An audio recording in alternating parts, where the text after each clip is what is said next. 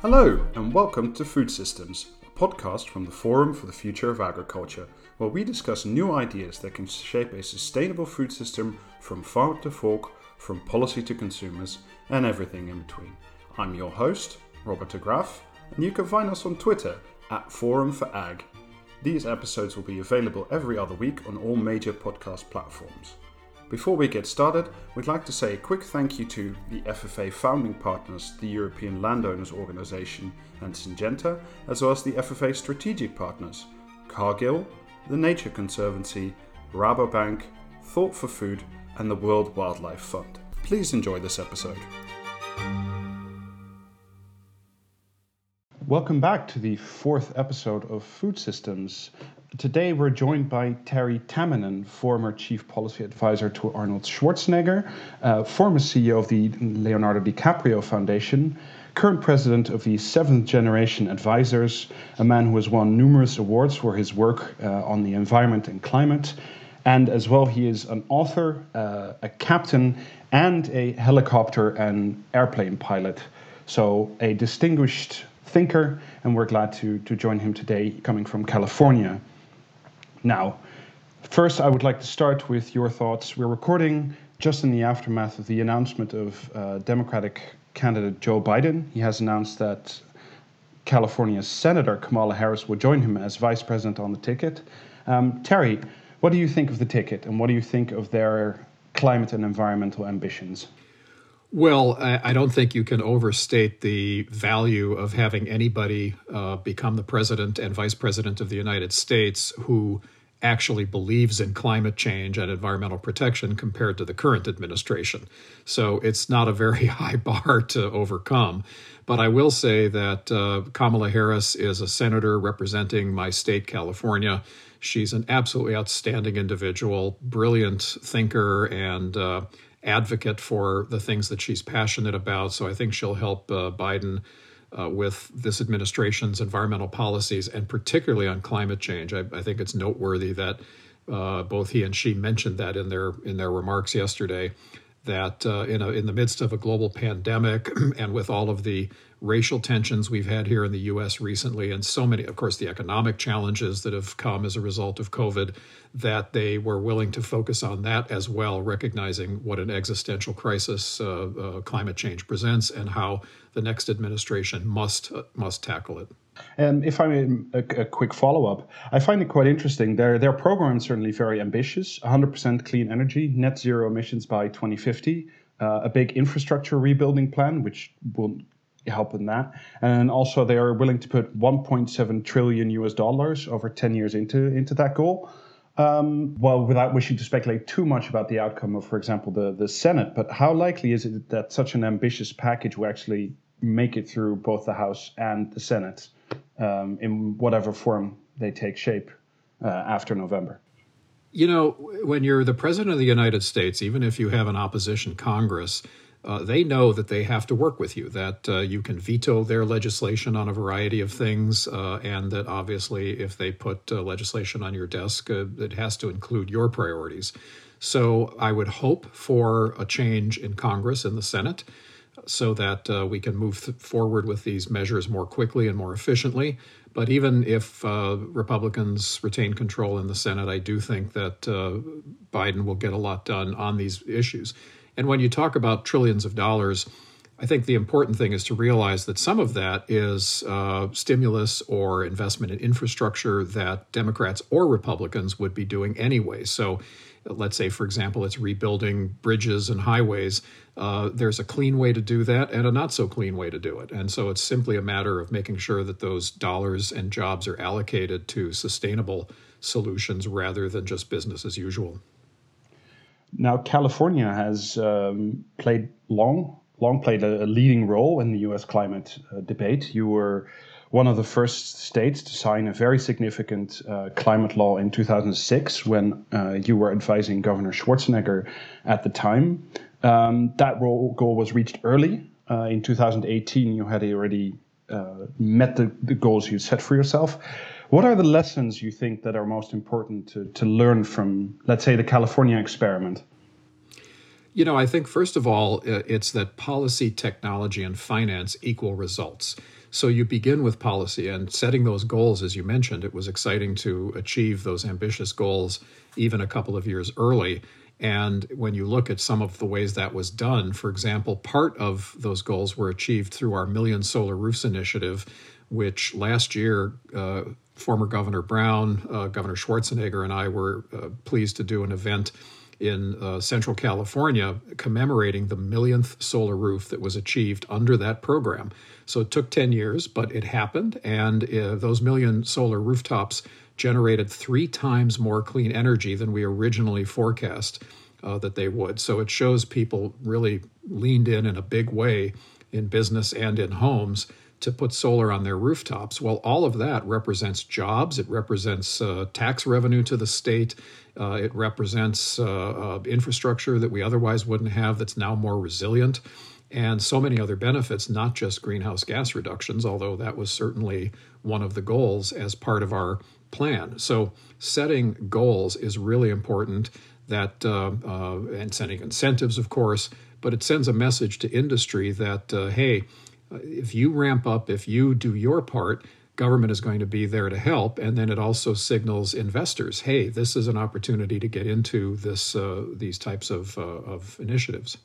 That's a good point. I'd like to follow up on that. We agree that there's a big role for the incentivizing of business and industry. However, last year, the IMF did a calculation and said that globally, the oil and gas industries, for example, still receive $5.2 trillion in subsidies. Is there not a danger that we sort of seem to incentivize green attitudes on the same side, while on the other, we still pour vast amounts of money into industries that we know cause large amounts of emissions? Oh, it's a huge problem. I wrote a book called Lives Per Gallon, The True Cost of Our Oil Addiction. And in there, I calculate that in the United States, we pay about $7 a gallon for gasoline more than whatever we're paying at the pump. So normally it's $3 or $4 a gallon, and if you add $7 to that, it's $10 a gallon. It's just that it's not all paid at the pump. That's in the cost of health care because of air pollution. It's in the cost of lost crops. We've seen as much as 30% reduction in certain crops. Think about it just in the same way that air pollution harms your lungs. If you are a leafy vegetable trying to grow in polluted air, it's the exact same stunting of growth and corrosion of your plant lungs, so to speak. And so the cost is enormous in terms of subsidizing the tax breaks and in terms of the externalities that business as usual is costing us. And so, yes, we absolutely have got to stop those subsidies.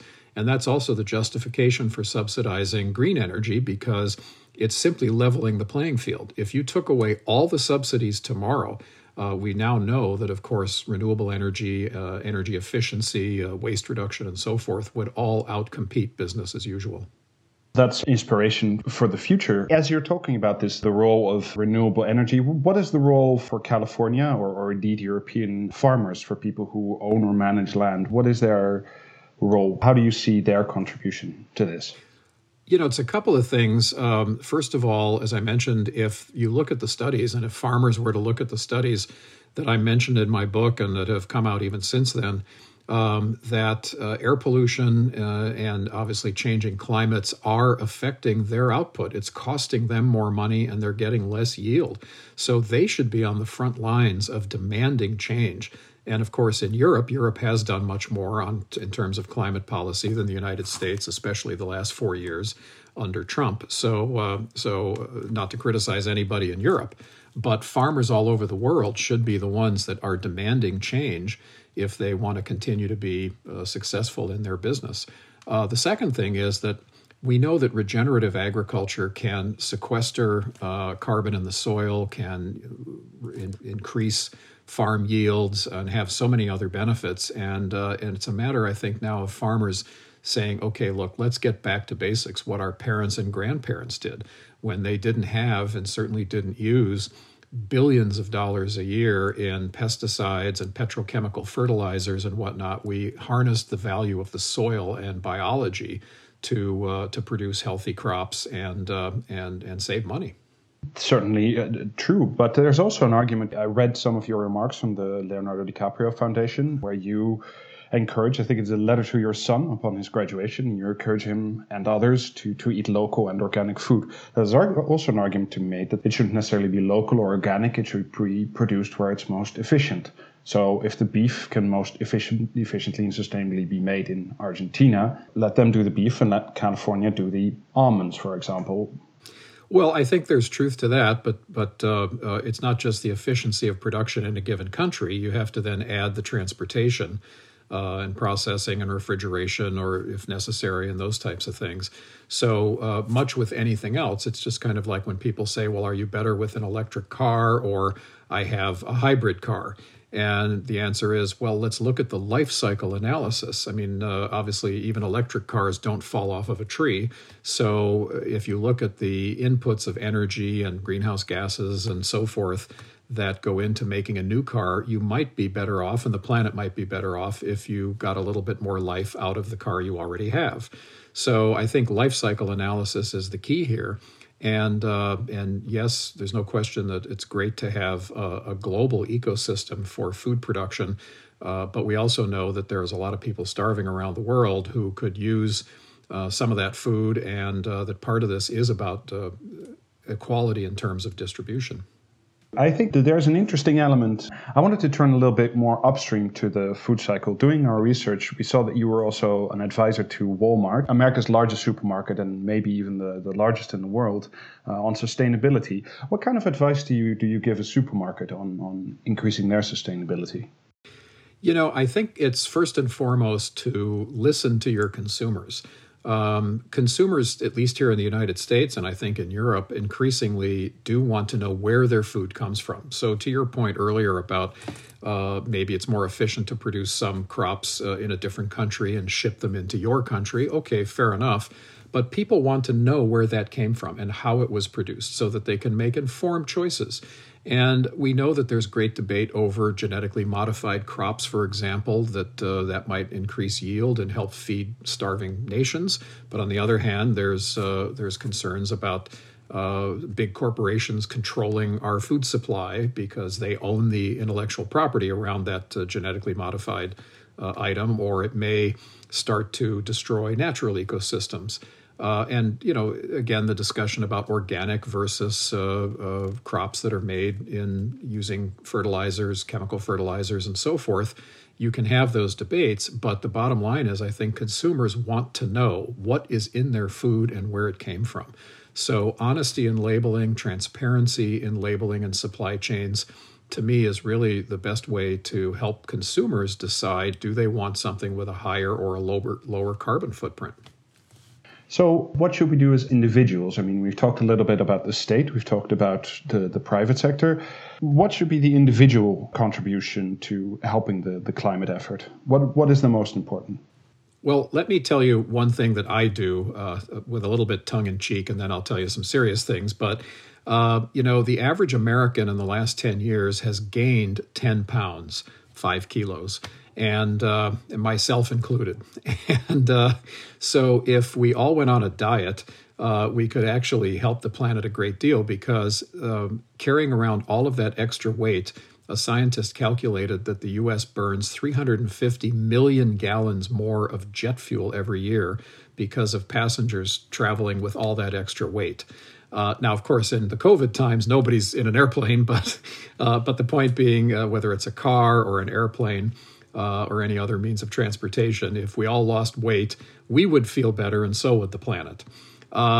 So that's one thing. But perhaps on a more serious note, I think it is consumers and voters telling their leaders and the corporations that they do business with what it is they want. And we know in survey after survey, and certainly with young people, look at Greta Thunberg and the movement she has ignited among young people. If companies want to stay in business in the next decade or two to the next generation, they had better be listening to young people like this who want more climate-friendly foods and solutions and transportation and energy sources, which gets back to the point about making sure it's transparent and that it's clearly labeled and that those options are given to people. And politicians had better be listening to people today as well as the younger generation coming up. I mean, Greta, I think when she started her campaign was 16.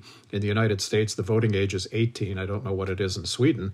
But this is a generation that is currently making their first votes and or very soon will be.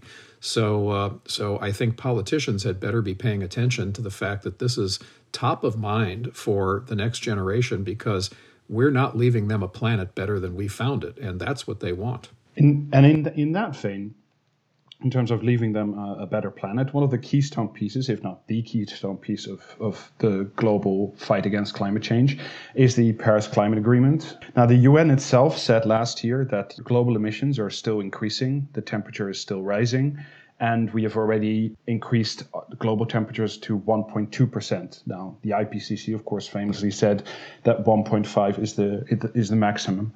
What is your opinion? Where are the climate accords, and are they sufficient? And just to clarify, I think you meant 1.2 degrees so far, and 1.5 degrees centigrade is as far as it should go. You know, look, a lot of people criticize the Paris Accords, but I actually think they were transformational because previously, we got the agreement in Paris at COP21, or Conference of the Parties 21, which meant it took 21 years to get over 190 countries literally on the same page in terms of what they would do. And so that's transformational. The fact that if everything under the Paris Agreement is achieved, only half of what we need to accomplish for that 1.5 degree future would be done, that is alarming. But, it's like anything else. If you want to buy a house, you might not have enough cash to buy the whole thing, but you put down a down payment, and then you find a way to pay off the rest. So I think the Paris Agreement, even if it doesn't achieve everything, is an enormous down payment, and it's getting everybody on the same page, literally and figuratively, for the first time in history, so that now we have something to build upon.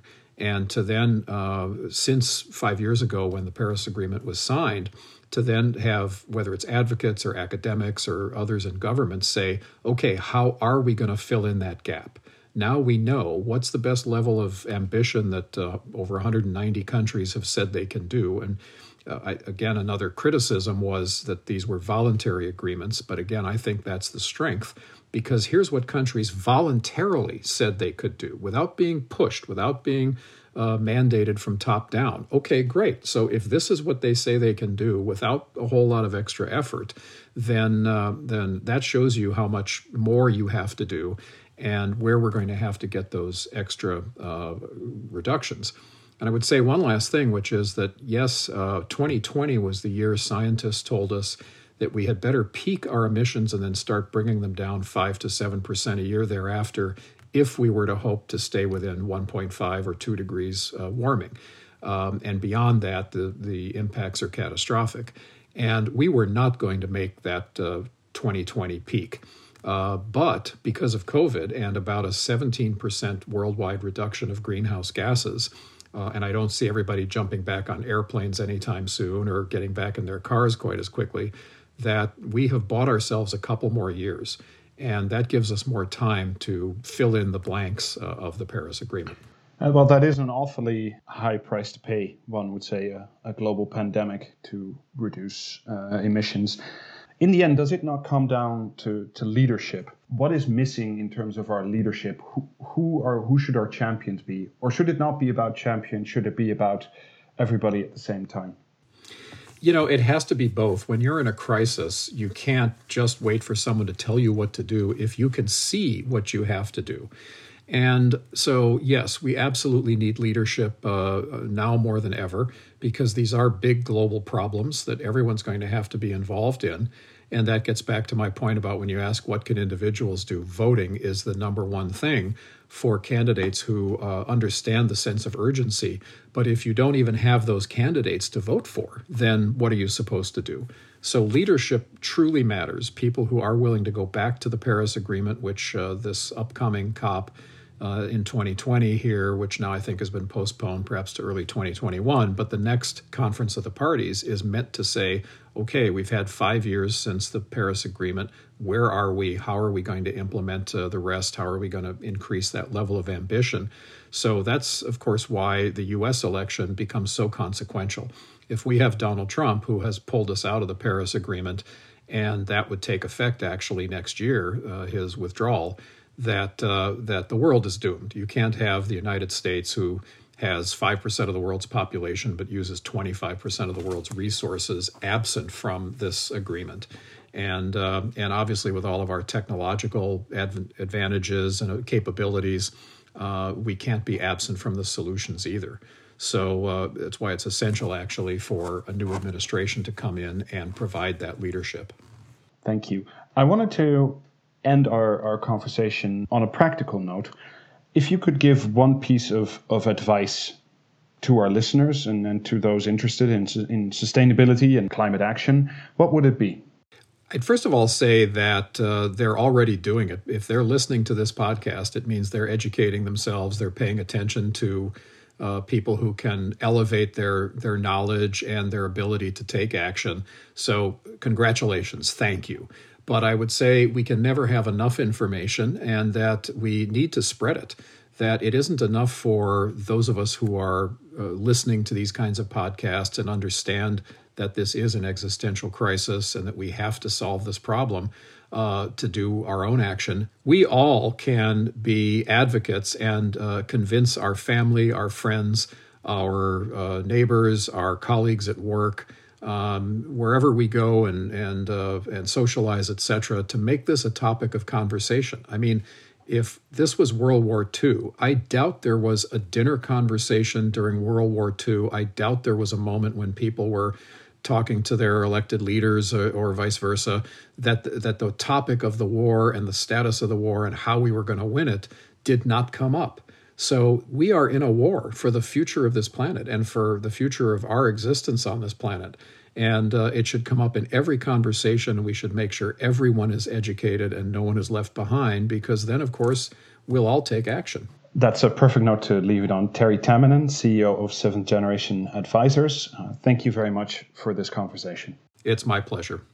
You've been listening to an episode of Food Systems, a podcast brought to you by the Forum for the Future of Agriculture. Look for us in 2 weeks when we release our new episode. And in the meantime, please don't forget to subscribe on your podcast app, as well as on Twitter, @ForumFag, for updates on this podcast, news, as well as FFA events. Please check out our website, www.forumforagriculture.com, for more great content. Thank you for listening and enjoy your day.